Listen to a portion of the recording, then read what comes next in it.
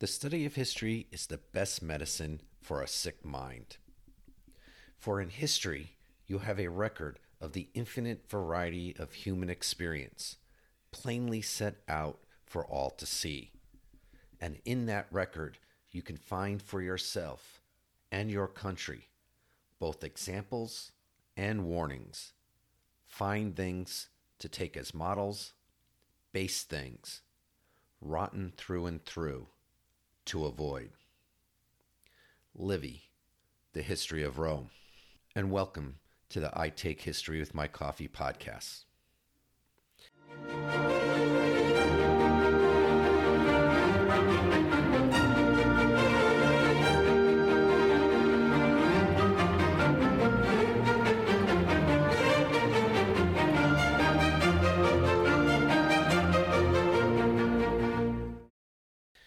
A couple of years ago, I started the I Take History with My Coffee blog along with a Facebook page.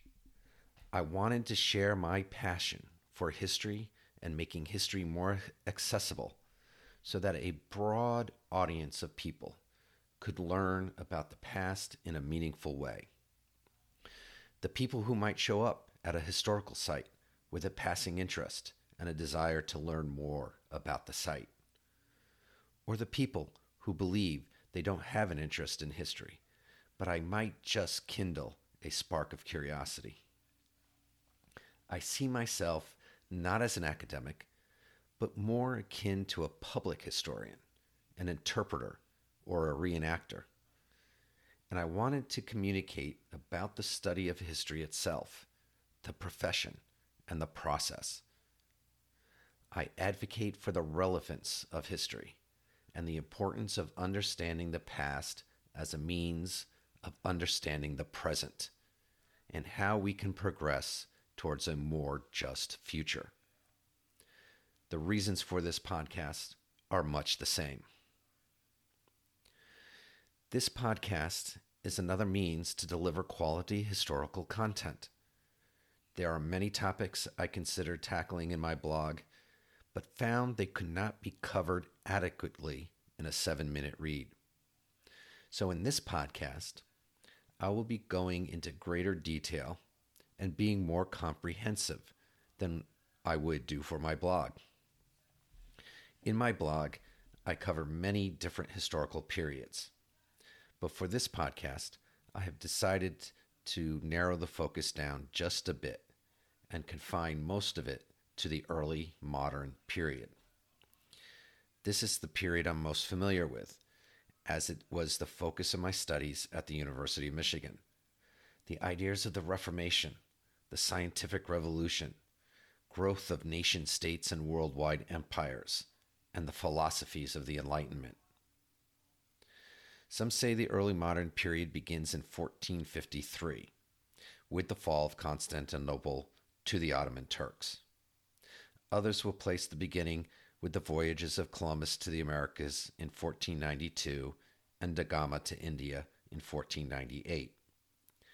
But dates are arbitrary, as well as the characteristics that distinguish one time period from another. Historians will continually debate these things. History is fluid, and segmenting it up into different eras is more of a human convenience. With that caveat in mind, for my purposes, I have decided that the early modern period begins with the end of the Byzantine Empire, the last link to antiquity, in 1453. And at the other end, my arbitrary cutoff date will be 1815, the Battle of Waterloo, and the final defeat of Napoleon. Of course, these will not be hard and fast rules, as I will need to dip further back or move forward in time to lay the groundwork for the main topic on hand. Likewise, my focus will be centered on Europe, as that is the ground I'm most familiar with. Yet I will strive to bring in the perspectives of people and cultures outside of Europe. The Portuguese, for example, came late to the party. The Indian Ocean already saw centuries of flourishing trade between India, the Middle East, and China. So we need to understand what the region was like before da Gama's arrival in order to understand better how the Portuguese altered the course of Southeast Asia. This podcast, like my blog, is not intended to be a PhD thesis, but I will aim to meet the same rigorous standards of research. Facts are supported by evidence, but facts often can be interpreted in different ways. I will attempt to point out times when our evidence for something is limited and areas where historians disagree on the meaning or interpretation of the facts. This would be no different than two detectives looking at a crime scene and having two theories on what might have occurred. Sometimes the evidence leaves no doubt, but in many cases, the evidence is limited and one has to try to fill in the gaps. Social media is awash with junk history, memes, myths, and misconceptions. This podcast, my blog, my Facebook page are meant to be my contribution to countering this. I want this to be a place people can come for well-researched, evidence-based historical content. Finally, history is a narrative. It is a story. And a story is driven by people, characters. So in discussing history, I like to focus on the individuals, giving a human face to facts, dates, and events. But often there are those who have been left out of the narrative.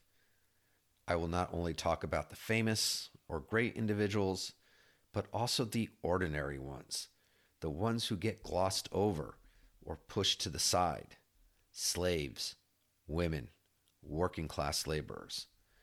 Without these, the story of great people are incomplete. Episodes will be clustered around broad historical themes, rather than a strict chronological order. We live in an information-rich society, yet our time is finite, and there are many things that compete for our attention. I will balance being comprehensive with being too verbose. I will cover topics and ideas over the course of several podcast episodes, limiting each episode to roughly 20 to 30 minutes each.